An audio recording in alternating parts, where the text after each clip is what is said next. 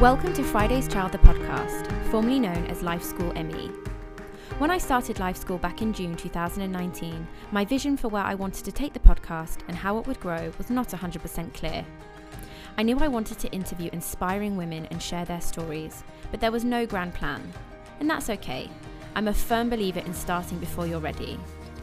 But after falling pregnant with my beautiful daughter Mavia and deciding to focus on the world of bumps and babies for Series 2, I discovered a new passion for all things related to pregnancy and birth. The things I learnt about the female body and birth during my pregnancy journey have changed me forever and ignited a newfound passion and love for this subject matter. So Life School has been reborn as Friday's Child, and during this series I will be talking to first-time mums, childbirth educators and industry experts on all things motherhood. Whether you're newly pregnant, a first-time mum, or maybe you just want to find out more about the world of babies and motherhood, I hope you enjoy listening to my wonderful guests and that hopefully you can take away some helpful information and insights. Now let's get on with the show. My guest today has been credited with starting a food revolution with her trusty recipes and methods. She has become the UK's #1 children's cookery author, best-selling international author, and the mother of all feeding experts with 45 cookbooks and counting. I am of course talking about the icon that is Annabel Karmel. With a career spanning over 25 years, Annabel has pioneered the way families all over the world feed their babies and children. I cannot tell you how much of an honour and dream come true it was to have Annabel on the podcast. Annabel spoke so bravely about the tragic passing of her first baby girl, Natasha, and how that devastating loss, followed by the birth of her son Nicholas, started a chain of events that has led her to become the renowned queen of all things weaning that we know and love today. So, without further ado, here's my conversation with the one and only Annabel Karmel. Annabel, welcome to the podcast. Thank you. Thank you so much for joining me today. I want to start by talking about your incredible career journey. What have been some of your personal highlights so far, and how did this all start for you? Well, it started with a tragedy, and it was probably the worst thing that can happen to a woman. So it took me nearly 2 years to get pregnant, and eventually gave birth to a little girl. But at around 3 months, I went into her room and she didn't look right. Her eyes were rolling black and she seemed to be twitching. And eventually, after a lot of persuasion, I took her to see my doctor. But he gave me a lecture on how first-time mothers worry unnecessarily about their babies, and they're much more robust than you think they are. But the next morning, I took to see another doctor in Harley Street, and he went out and he said that he had to go and see another patient. But actually, when he came back, he said he hadn't gone to see another patient or talked to another patient. He had tried to get her admitted to Great Ormond Street Hospital because there was something seriously wrong with her. He thought there was something wrong with her brain. So I took her to, he couldn't get her into Great Ormond Street, there was no bed for her. I took her to St Mary's, and she was there for 5 days and 5 nights. And on the 5th day, they said that thinking part of her brain had gone, and they took her off her ventilator, they put her in my arms, and she died. And we went home, and there was no baby, and all her things were there. It was terrible. I didn't know how I could pick myself up and carry on. And having gone, trying to get pregnant, taking 2 years, I didn't know how I would manage. So eventually I took Clomid, which is a fertility drug, and helped me to get pregnant. And I was very lucky that within 4 months I was pregnant. But that was not the end of my journey. That's another story I might tell you a bit later. And the reason she died was quite difficult to take, because first of all, she's misdiagnosed, and then probably could have been prevented, and I hadn't known this. But if someone has a cold sore and they kiss a baby, it's a herpes simplex, and it can cause a baby to die because they can get encephalitis. And that is exactly what happened to my baby, because she was born and she was beautiful and she was a perfect baby. But within 5 days, she was just not there anymore. And it was very, very hard for me and for everyone around me, my mother and my partner, and to pick herself up. Every time I went out, someone would say to me, "How's your gorgeous little girl?" And you'd have to relive the story again. And it was strange, like in the mornings I would wake up and I would think it was a nightmare. And I would think it didn't happen, it's not true. And then of course you relive it again and you realize it is true and it has happened. And my whole career was really born out of the fact that this was my legacy to Natasha, to make something out of her short life, to make some meaning, because it was very hard to come to terms with why would a baby die. I actually I saw your post. I think it was about 6 days ago now. Yes. In honor of, and is it pronounced encephalitis? Is that the so? It was correct way? World Encephalitis Day, and I wrote a post, and I was explaining what happened to me, and explaining that, you know, people think that you're just being very precious about saying to people, please don't kiss my baby. But you don't want people kissing your baby, not when they're that young, not when they're, you know, 2-3 months old. They just don't have the kind of the immunities that they will have later, and it's just not worth it, you know. And even if you can't see a cold sore, sometimes if you're prone to getting cold sores, it's tingling, it can also be infectious. So it's just something that you just don't want lots of people kissing your baby. And I wrote that post because it was World Encephalitis Day, and it went to 600,000 people. Annabelle, really touched a chord with parents. Every single mother I know shared that post. I saw it. It's unbelievable. You are so incredible for sharing that and raising awareness. But it could save. I actually thought it could save someone's life, some baby's life. If I had known that, 1,000,000%. And when you first have your baby, I mean, from the minute you see the positive test, you start worrying, and especially in those early days, you are so worried. And a lot of the time, people say to you, don't they? Don't worry, everything's okay. But you have to listen to that gut instinct.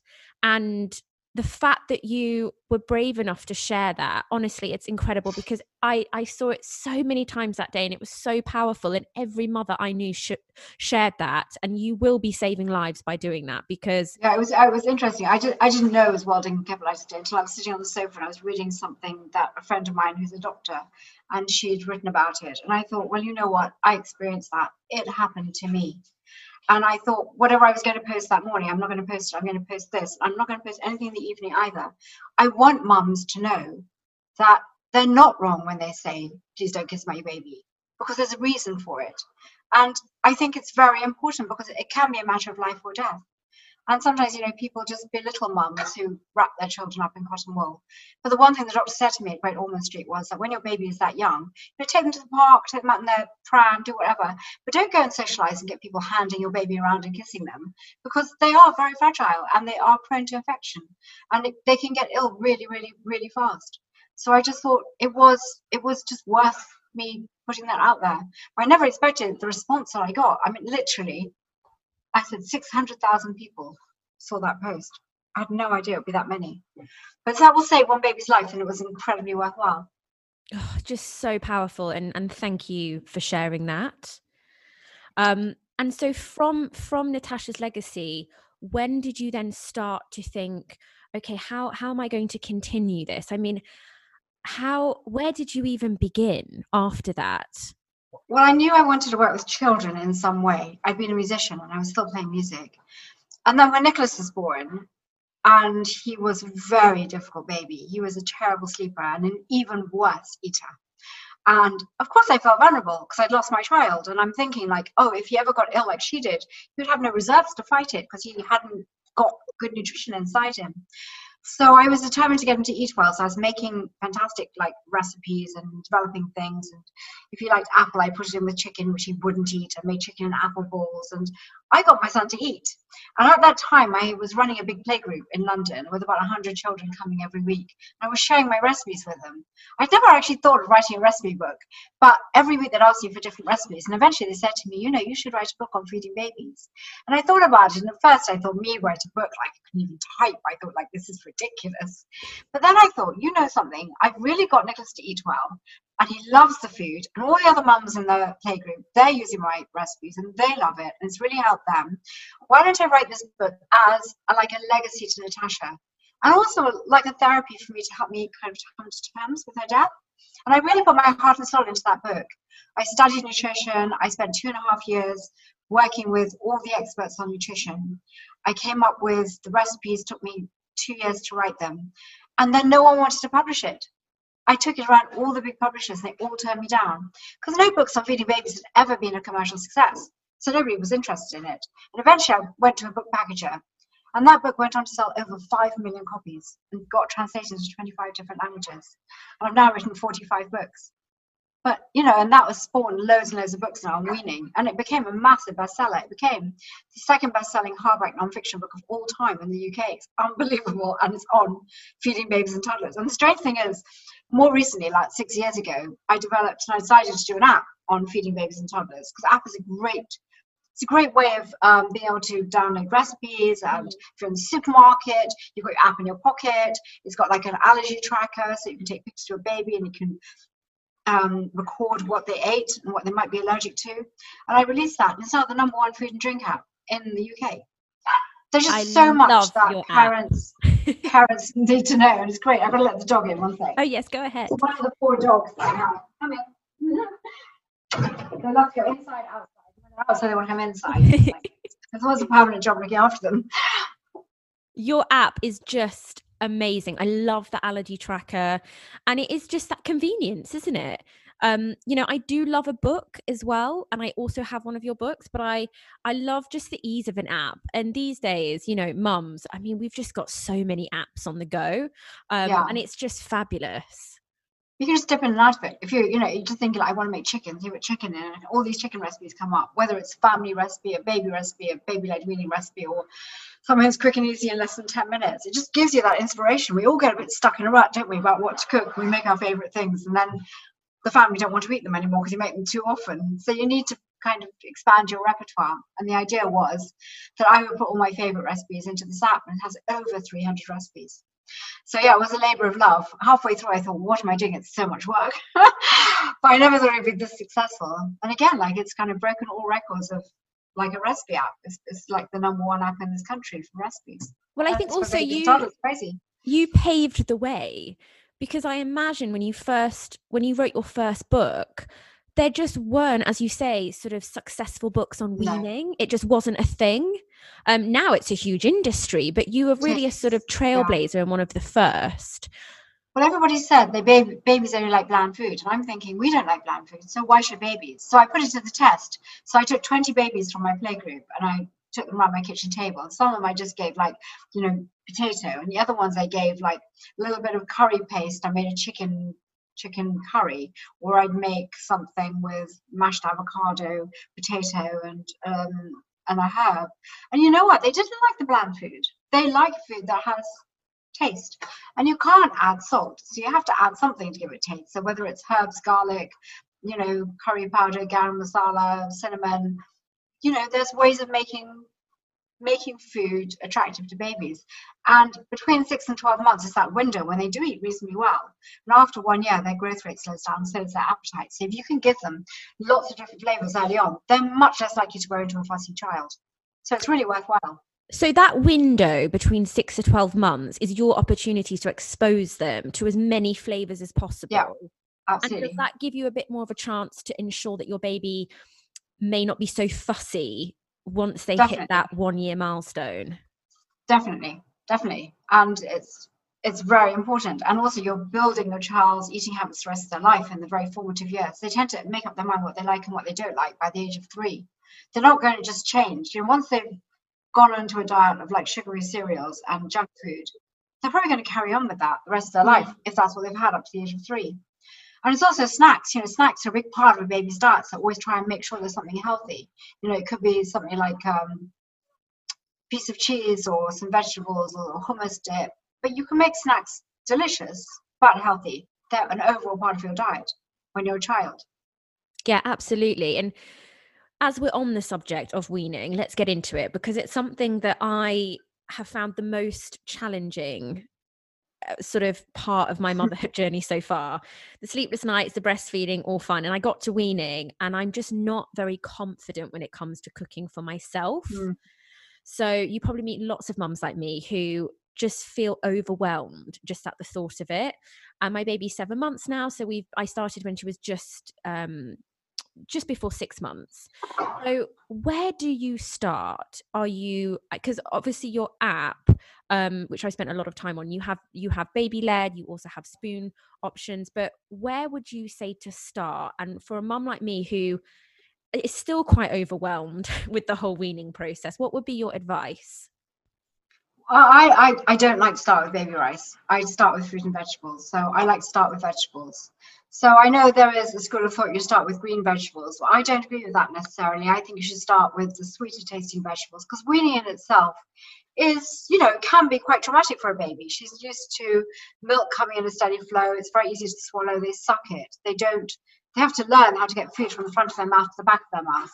So give them something that they're going to love, and they're going to love orange vegetables because they are naturally sweet, and breast milk is sweet. So I tend to make things like sweet potato, carrot, butternut squash. I often like to roast them in the oven. When you roast sweet potato or you roast butternut squash, it actually caramelizes the actual vegetables and brings out all that natural sweetness. There's no added sugar, it's just the actual vegetable. Like the way you cook it makes it more tasty. So that works very well. And then I go on to give green vegetables on their own, or I mix them with something like sweet potato. Because I want babies to love eating. I don't want to give them something and like a broccoli puree as their first taste and put them off it, and then they won't want to wean. And weaning in itself can be difficult with some children. Other children go to it like ducks to water. It's easy. And then sometimes I'd like to hold them on my lap, so it's like an emotional thing, and feed them. And if they don't like the spoon, I'll dip my finger in the food and let them suck it off my finger. But then the thing is, if you're starting to wean into at 6 months, which tends to be the recommendation, although you can start at 5 months if you feel your baby is ready, the biggest mistake parents make is that they carry on giving fruit and vegetables for weeks and weeks and weeks. And from 6 months, the iron that a baby inherits from their mother starts to run out. So they need iron in their diet. And neither breast milk or formula milk will provide the iron that your baby needs, which is why iron deficiency is the commonest deficiency in babies. So you need to give red meat, which is the best source of iron, or if you're going to give a vegetarian source of iron like lentils, then you need to combine it with vitamin C. Otherwise, you can't absorb it. You can absorb iron from red meat, chicken, eggs very well, but from a vegetarian source, you can't. So it's very important to know it's a combination of foods that you give. So I think weaning, you just need to know a few things, not many, but these bullet points are that you can't just give fruit and vegetables. They shouldn't have a low-calorie diet like us, and they shouldn't have too much fiber. So it's quite confusing, because we're supposed to have low-fat, high-fiber. And for babies, actually, they should have high-fat, well, good fats, like cheese, that you can cook with butter and things like that. They're good for babies. And fiber, not too much fiber, because fiber can deplete their body of iron and very important nutrients that they need to grow. So it's different. And that's quite confusing, because we're told a different message. And then the one other thing that babies need, which is that really they can only get it from one source, is essential fatty acids. You can really only get that from oily fish. People say you can get it from flax seeds or ground walnuts, but you have to eat a huge amount of them to get anything like the amount of essential fatty acids you get from oily fish. So from 6 months, you need to give oily fish twice a week. A lot of people don't realize that. So you need something like salmon. So I was doing a video yesterday all about salmon, how to make salmon purees or how to make salmon balls for your baby. Because a baby's brain is growing rapidly in their first year. It's tripling in size. And one of the most important parts of the brain is the omega-3s that go into the brain, which is why they say by eating fish, and it's oily fish, your child's going to be more intelligent.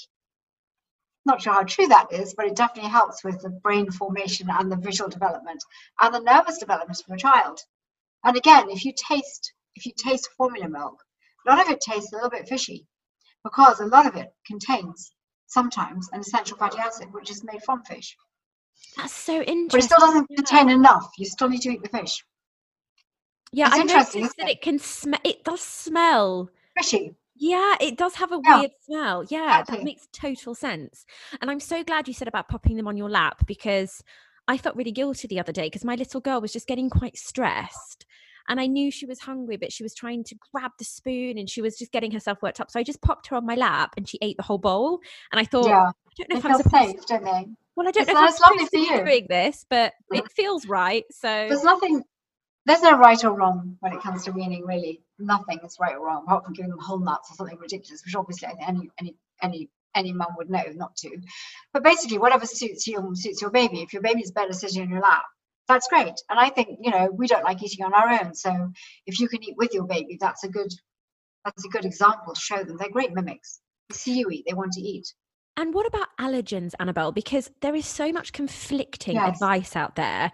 And I am slightly nervous. I'm slowly introducing things. This week I'm going to do salmon. I'm going to watch one of your videos and be brave and introduce salmon. But I'm still quite nervous with things like eggs, and she's great. She's eating well. But what's your take on allergens and how to introduce them into your baby's diet?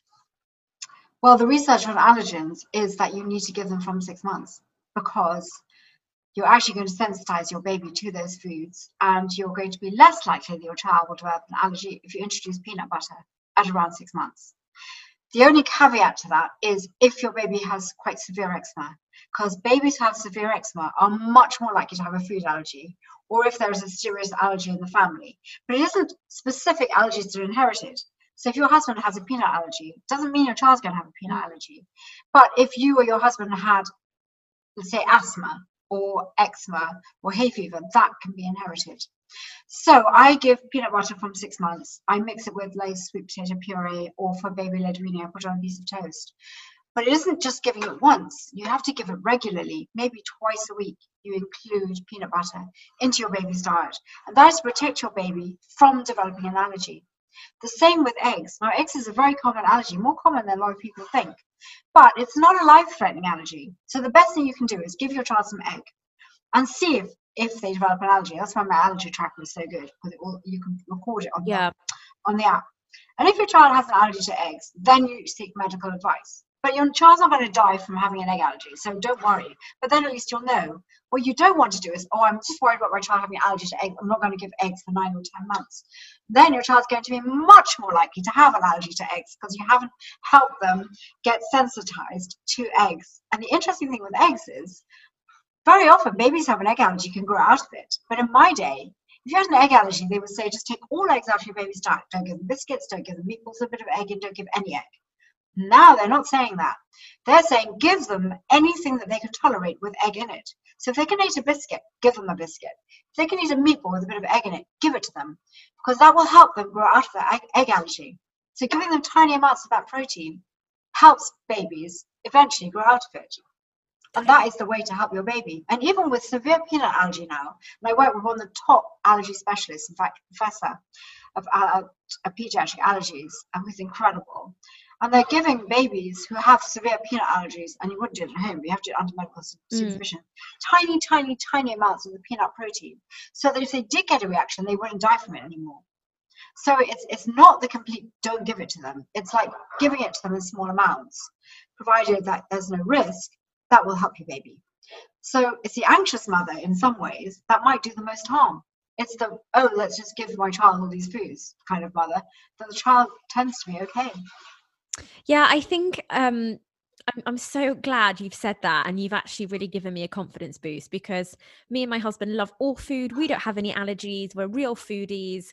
So why am I being nervous with my child? Well, it's natural. You would. I mean, we're all a bit nervous. But, unless you know the facts, you're not quite sure. And there's so many things going around, like maybe food before one is only for fun, which is not true, because what you give your baby from 6 months to 12 months is extremely important. And allergies, a lot of people will say, oh, hold off giving peanut butter, hold off giving eggs, your child might develop an allergy. Well, your child might develop an allergy if you don't give it. That's what I think. That's a huge one, actually. You hear this all the time. Oh, they're just experimenting. They get everything they need from their milk until they're 1. I mean, I hear that all the time. And even my doctor here, our pediatrician, said, do not give peanut butter until she's 1. Don't give red meat. And he's very old school. And I'm obviously doing my own research. So I didn't have that. That is really not the right advice. Debate with him. Red meat is fantastic for babies. It's the best source of iron. So it's really important, unless you're vegetarian, to give red meat. And iron deficiency is very common in young babies. And you can't spot it. Your child will be, more prone to immunities due to viral infections, and you don't want that, especially right now. Of course. I mean, we all need to be, protecting ourselves and giving ourselves the best chance of having a strong immune system. Absolutely. More than ever before. Yep. And Annabelle, when do you know it's time to, because I'm still very much doing purees, and like all mothers I'm sure that you speak to, we're all quite nervous about choking. There's obviously a massive difference between choking and gagging, but when do you know that you can increase the texture and you can start giving them, bits of toast and really soft veggies? When do you know that your baby is ready for that? Well, I always gave soft finger foods right from the start. So you give them purees and soft finger foods, but something really soft that melts in their mouth, like banana or peach, because I think it's important, even if they don't like eat very much of it, that they're learning the hand-to-eye coordination to feed themselves. Is really important. And then it really, you go at your baby's pace. You will see how your baby copes with the finger food that you've given them. Do they spit it out? Do they gag a bit? And this whole gagging thing is extremely frightening for mums. And as soon as the baby gags, they think, oh my God, I can't give my child finger food anymore. But the thing is, gagging is a completely natural reflex. It's just the way your baby clears their throat so that they don't choke. So what you need to do is actually let them get on with it and let them learn how to clear their throat. Gagging is completely different from choking, which is silent and they go blue. So all babies will gag, and it shouldn't put you off giving them finger foods, although it seems to be like, oh, they're in trouble, but they're not, and they'll only be in trouble if you actually interfere. You really need to let them learn how to swallow food and chew food, and they will learn, and they'll learn more quickly by you letting them get on with it themselves. So just carry on giving very, very soft finger foods that melt in the mouth. Obviously, nothing with stones or anything like that. And then eventually, like, cook it for less time, see how well they chew it, and eventually, give them things that need a bit of chewing, like chicken. But always be in the room with your child, always watch your child, always be there. And they can store food up in their mouth, so you never know when they're quite finished unless you actually look in their mouth. My children would store food up in their mouth 10 minutes after they've eaten. It was extraordinary. Yeah, always check the cheeks. Yes, it's strange things they do, these kids. We've all had that sort of gagging experience, and it is really scary and it can really knock your confidence. But as you say, it is part of the learning process, and it probably affects you more than it does your baby. I think so, yeah. They're not really worried about it. They're not worried about it. They don't look worried when they're gagging. They don't get themselves into a state. Generally speaking, they're just clearing their throat. And all babies will have to get through that stage to learn how to chew and swallow. Yeah, exactly. Annabelle, can you tell us about your amazing food range that is actually available across the UAE now? Can you tell us a little bit about it? Yes, so I developed a range of baby purees, organic. They only contain 100% fruit, vegetables, and some of them contain a little bit of coconut. So when you have a child who has a dairy intolerance, I do things like banana and blueberry and coconut pouches, and we sell them in Spinneys and Waitrose. Waitrose and Gibson's. And yeah, it's been really popular, which is great. I mean, I absolutely love Dubai. We opened a restaurant with someone called White in the Bed. Have you been there? It's amazing. Oh, whereabouts is it? It's in Jumeirah. It's amazing. It's fantastic. It's like a children's restaurant. To go. But I love Dubai. I love the food is amazing. The restaurants are fantastic. And, my books have always been popular. So I wanted to get my food out there. It's just like, it's obviously very convenient to have pouches, but I'm still, a big exponent of you should be giving your child lots of fresh food as well. But when you're out and about, they're really good. I did pick one up in Waitrose the other day because I was out and about. I was in Marina Mall and I needed a pouch, and I saw yours, and my little girl loved it. And good. I have to admit, I do, when I'm out and about, I do use the pouches. And yes, sometimes, they're convenient. Obviously, we need to have as much fresh food as possible. But yeah, if you were to give a ratio so mums listening can feel okay, ratio from fresh food to pouches, what can we feel okay about? Because when I am out and about, it is super easy, and you can even get those spoons now where you pop it all in and you just squeeze the spoon, and it's just easy for when you're on the go. The thing is, like, as soon as you put something in a pouch, it's never going to be as good as if you make something fresh, because the actual process of giving it that longer life is going to knock out some of the nutrients. So I mean, I would just say as much fresh food as you possibly can. And if you want to squeeze some of that, like blueberry, banana, mango, strawberry, like flavor into your baby's porridge, or you want to freeze it in ice lollies for when your baby's teething, that's great. And do that. I don't think you should ever feel guilty. And if there are days when you just don't have time to cook, then use pouches. I think it's whatever suits you. I'm not so keen on a pouch that contains but I don't think you have so many anyway in Dubai, but in England we do like meat and fish and chicken. I like to have that fresh, to be honest, but the occasional pouch won't do your baby any harm, to be honest. We also do like some biscotti with apple and strawberry, which is delicious, which babies love. So yeah, so So nice things that you can get in the supermarket. And you have pasta as well. And we have the baby pasta. Now that's perfect for when you want your child to learn to chew. So if you give them their favorite puree, or just make a tomato sauce with like lots of hidden vegetables, you stir in that pasta.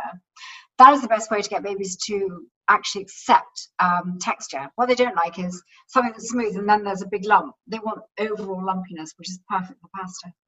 And it's designed to introduce babies to texture. So yeah, you can get that also in Spinneys and Waitrose and Gibsons. What sort of age are we looking at for pasta? Because I haven't ventured into the 7 months actually, because you cook it, it's quite soft.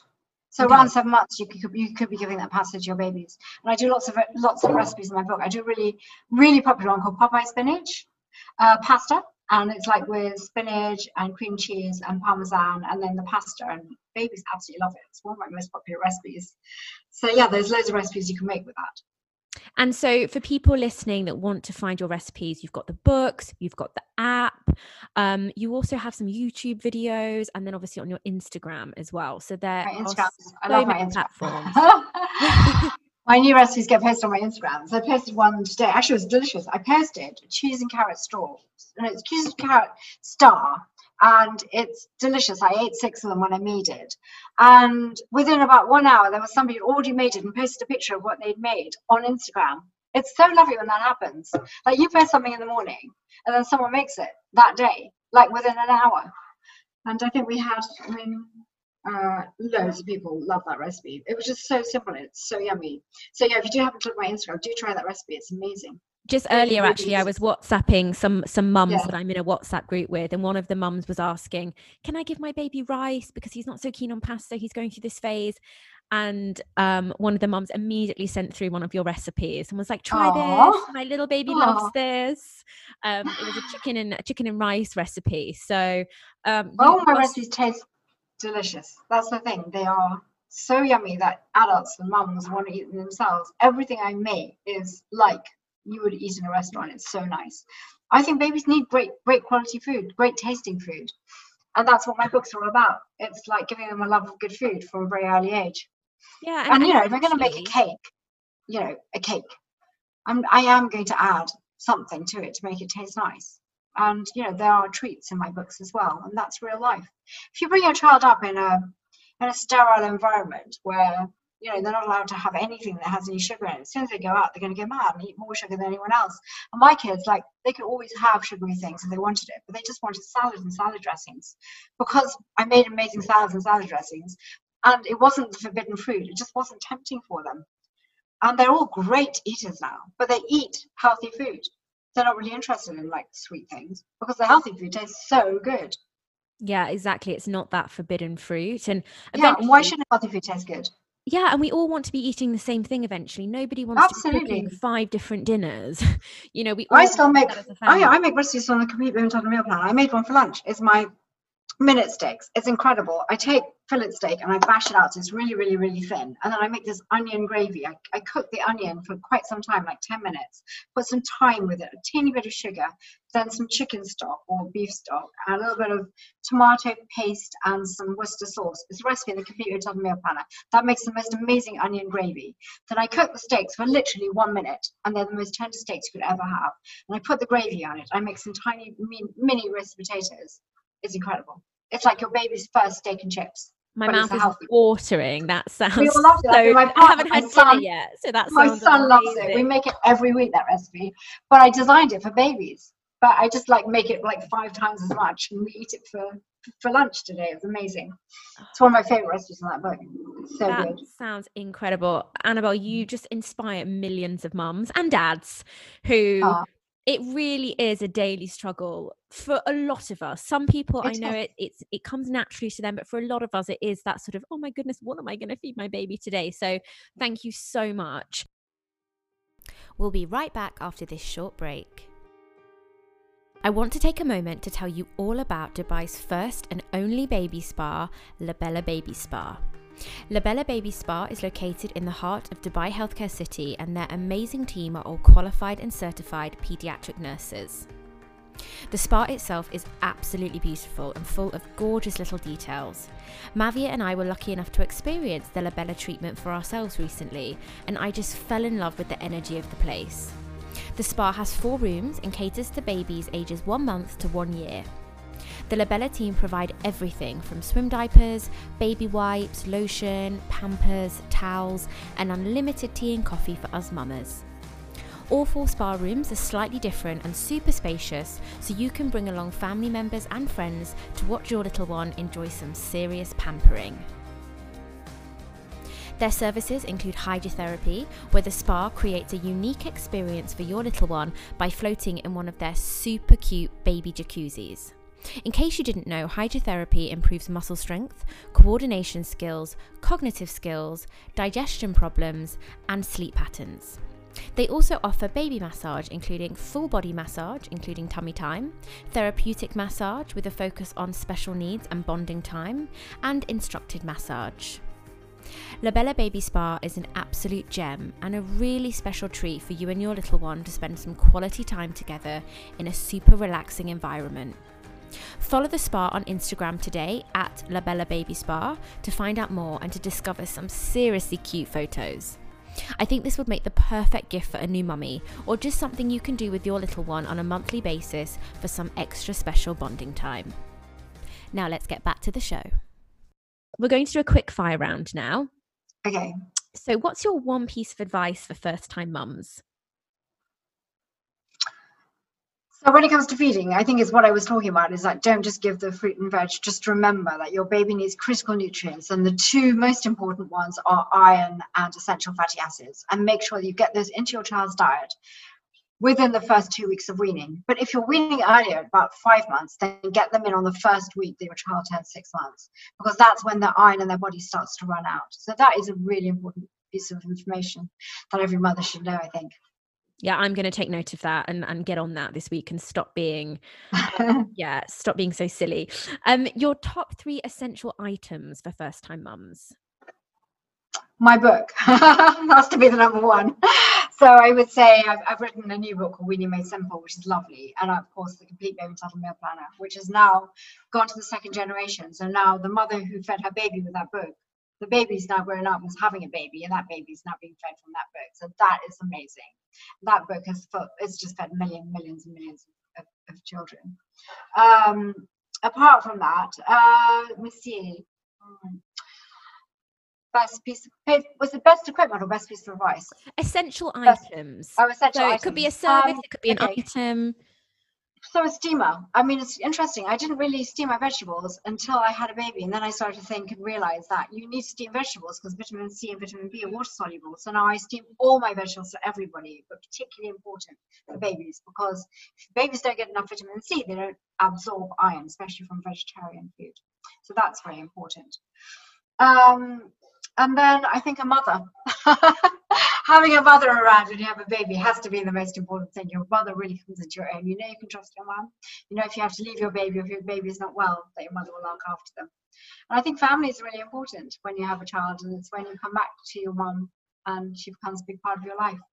I mean, I've got 2 daughters. They haven't had babies yet, but I'm longing for them to. Oh, well, I'm almost 30 and I call my mum every day and ask for her advice about something. And this is important. It's like reassurance, isn't it? I mean, you trust your mum, don't you? Yeah, I mean, she's the closest person to me. And although I have a baby and I'm a mother, I need my mother more than ever. You know, it's, and I wish she was here, but yeah, that's such a lovely one. No one's actually said that before. Yeah, you definitely need your mummy and family around. You need your mum when you have a baby, for sure. Yes, more than ever. What's the one item you thought you would use a lot as a first-time mum, but actually didn't? And the reason I ask this question is because we are so flooded with just stuff as mums. Yeah. Mums can feel a lot of pressure to have everything in the beautiful nursery. So what's something that you think is not probably that necessary? Well, I didn't have one of those, like, where you make your baby food and then you move it over and then you steam it. You know, that big thing that people buy, which is quite expensive. Yeah.